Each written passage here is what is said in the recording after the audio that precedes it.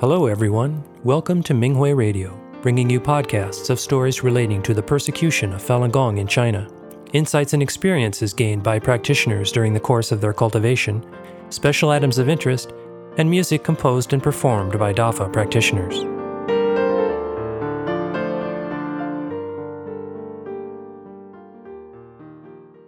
In today's program, we bring you an experience-sharing article from the 2022 Singapore Pho Conference entitled Appreciating Master's Arrangements While Making Phone Calls to China by a Falun Dafa practitioner outside of China. The article was published on the Minghui website on January 15, 2023. Greetings, revered Master.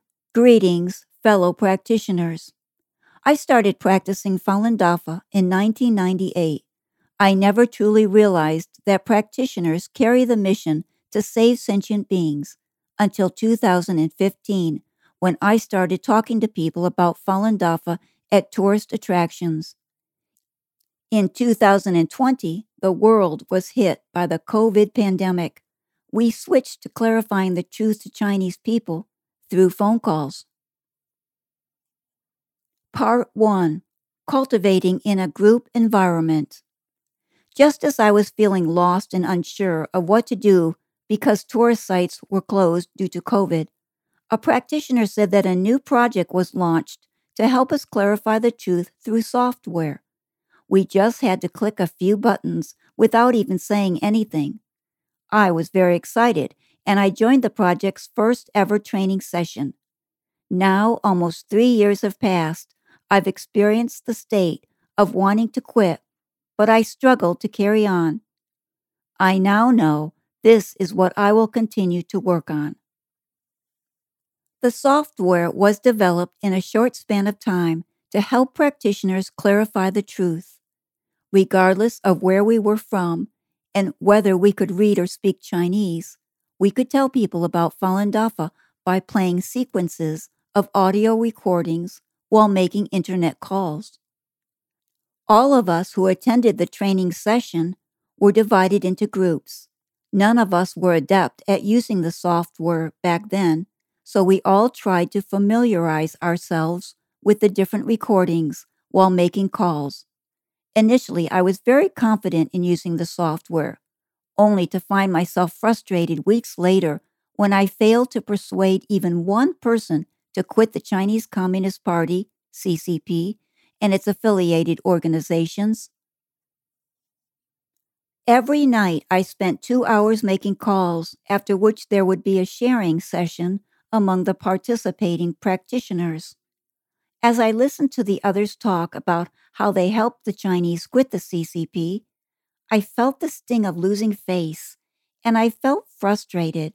I felt that I had been wasting time and all my efforts were in vain. I lost confidence in saving people through making internet calls and wanted to do something easier. I felt conflicted, however.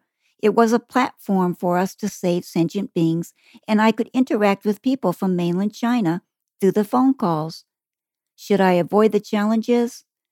I questioned myself if my urge to leave was due to the shortfall in my Qingqing and my failure to save people. Master said in the 8th talk from Zhuan Falun, quote, "The Taoist sage Lao Tzu once wrote that the way may be spoken of, but it is not a common way. The way wouldn't be precious if it were something so readily available it could be found in the streets and anyone could take it up and succeed at it." Unquote. I knew that cultivation was not meant to be easy. We need to improve ourselves despite the challenges in order to establish our mighty virtue. Thanks to the sharing by other practitioners involved in the project, I realized that while we clarify the truth to people through the calls, we are also cultivating ourselves by walking the path arranged by Master and catching up with the process of Pho rectification. Many of my attachments surfaced when I made the calls. I was impatient and full of complaints. I was afraid of losing face and did not want to be rejected. I could sense my jealousy and my desire for compliments. I would only be able to eliminate these attachments by diligently studying and assimilating myself to the Fa. I told a fellow practitioner that I usually did the 5 sets of exercises in the morning before going to work, and I would read one chapter of Zhuan Falun using chunks of time throughout the day. The practitioner pointed out that I should study the Fa using my best time of the day, and I should finish reading one chapter without stopping. I said that morning time is the best time of the day for me. The practitioner replied that I should then study the Fa in the morning, and that I could do more of the exercises when I had time and do less if I had a tight schedule. The practitioner also told me to read the Fa slowly, word by word, to ensure the quality of my Fa study. The practitioner said that if I read the Fa fast, it would be difficult to gain a deep understanding and would be disrespectful of the Fa. Following the practitioner's suggestions, I changed my way of studying the Fa, and now I always study the Fa in the morning when I feel most clear-headed. I also joined the group Fa study and exercise sessions on the RTC platform, a website for making truth clarification phone calls to China. We send righteous thoughts on the platform and make internet calls together. We also host sharing sessions on the online platform. I have gradually changed and my chinching has improved. When making the calls, I can now smoothly play sequences of audio recordings, and it sounds as if I am telling the truth to people myself. My calls reach people from all walks of life in China. Some swear at me. Some ask me for money. Some say they'll call the police to locate me. Some say they want to immigrate overseas. Some accuse me of being unpatriotic. Over time, I was no longer hurt by their words, and I was able to reach more and more people. Those who picked up my calls listened longer as well. I also talked to people who were willing to quit the CCP and its affiliated organizations. I now deeply feel that the group Fa study and group exercises are a cultivation form left to us by Master to help us cultivate in a group, learn from each other, and help each other to be more diligent. Part 2. Perseverance. One needs to have firm righteous thoughts and a strong wish to save people to be able to persist in making internet calls every day. Interference often occurs. Busy work schedules and tedious housework can all be hindrances. As ordinary as they might appear to be, these are all interference, preventing us from focusing on saving people and cause us to have no time to make calls. Every day, other practitioners and I log into the RTC platform on time to send righteous thoughts first, and then we recite Andafa together before we begin making calls. When we aren't able to reach many people, or when people quickly hang up, we adjust ourselves before continuing. We listen as other practitioners make calls, or we send righteous thoughts, or read the Fa to strengthen our righteous thoughts. The pickup rate usually increases.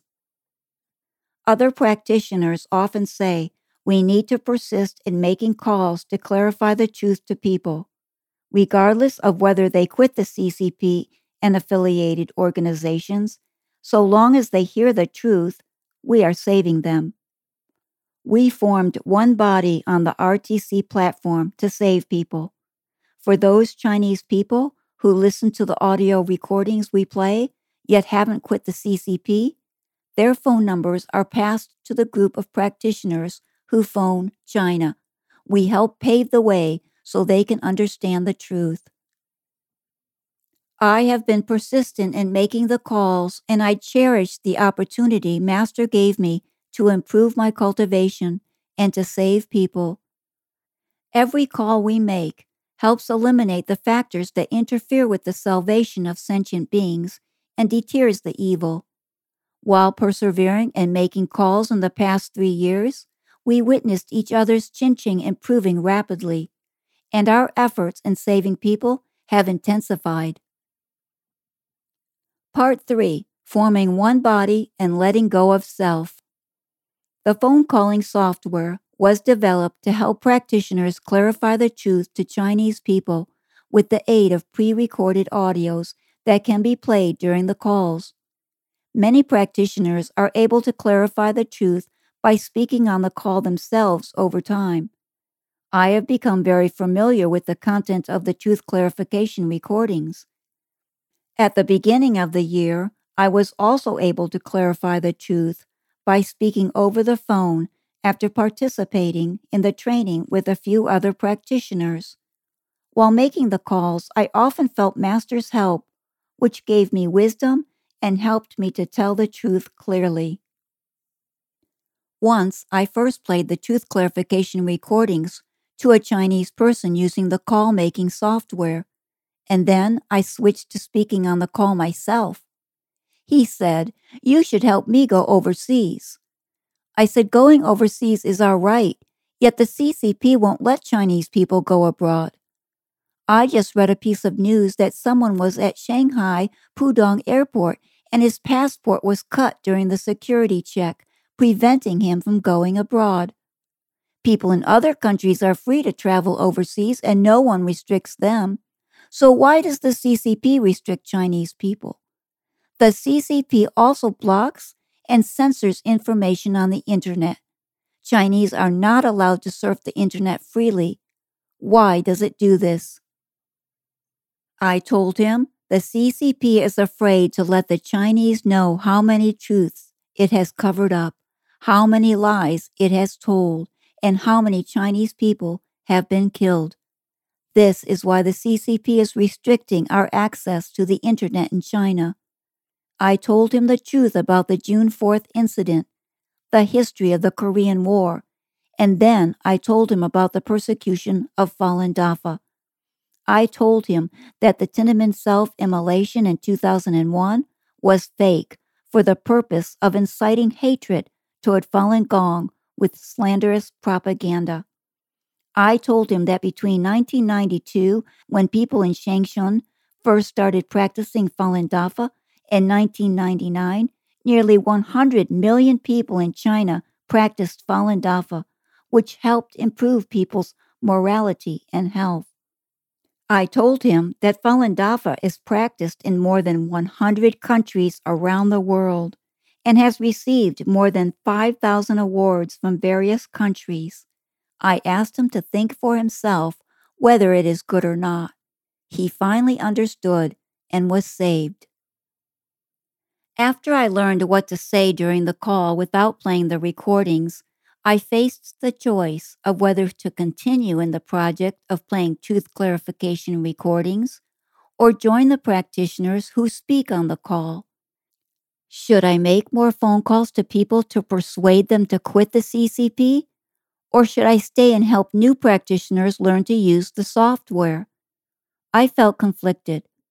While I really wanted to persuade more people to quit the CCP every day and accomplish my mission of saving people, I felt that if more practitioners could participate in using the call-making software to clarify the truth to the Chinese, our efforts in saving people would multiply. A fellow practitioner told me that our responsibility and mission is to bring in more practitioners to the project and help them use the software. I felt deeply that it indeed is my responsibility. Another practitioner told me a story about a cultivator digging a cave. The cultivator was digging a hole in the mountain for himself to stay in and cultivate inside. When he was about to finish, another cultivator came and said, "Your cave looks really good. Can I have it?" The cultivator agreed. The cultivator began to dig another hole elsewhere. When he was about to finish again, another cultivator came and said that the hole looked very good and asked if he could have it. The cultivator agreed again. Just like that, the cultivator dug the third, the fourth, and the fifth hole and ended up giving all the holes he dug to others. Finally, one day he was old and had no more strength to dig another hole. His master brought him to the heavenly realms. Thanks to the story, I realized that we should think of others and try to form one body. We should cultivate ourselves to become someone who can always put others first. In the end, I chose to stay in the project to help those who just joined familiarize themselves with the software so that they can clarify the truth on their own and save more people. Part 4. Conclusion. Reflecting on my cultivation in the past 3 years, I'm infinitely grateful to Master for his arrangements. Through the project, Master created a cultivation environment for us. I was able to understand the Fa more, and my Qingqing was also elevated during the process. Under Master's guidance, with the coordinated help from practitioners who were in charge of tech support, text editing, voice editing, and recording, everyone worked hard together to make this precious, life-saving platform possible. I am grateful to Master for his merciful salvation. I must fulfill my vows and live up to Master's great compassion. My personal understanding is limited. If there is anything that is not in line with the Fa, fellow practitioners, please help to correct me. Thank you, Master. Thank you, fellow practitioners.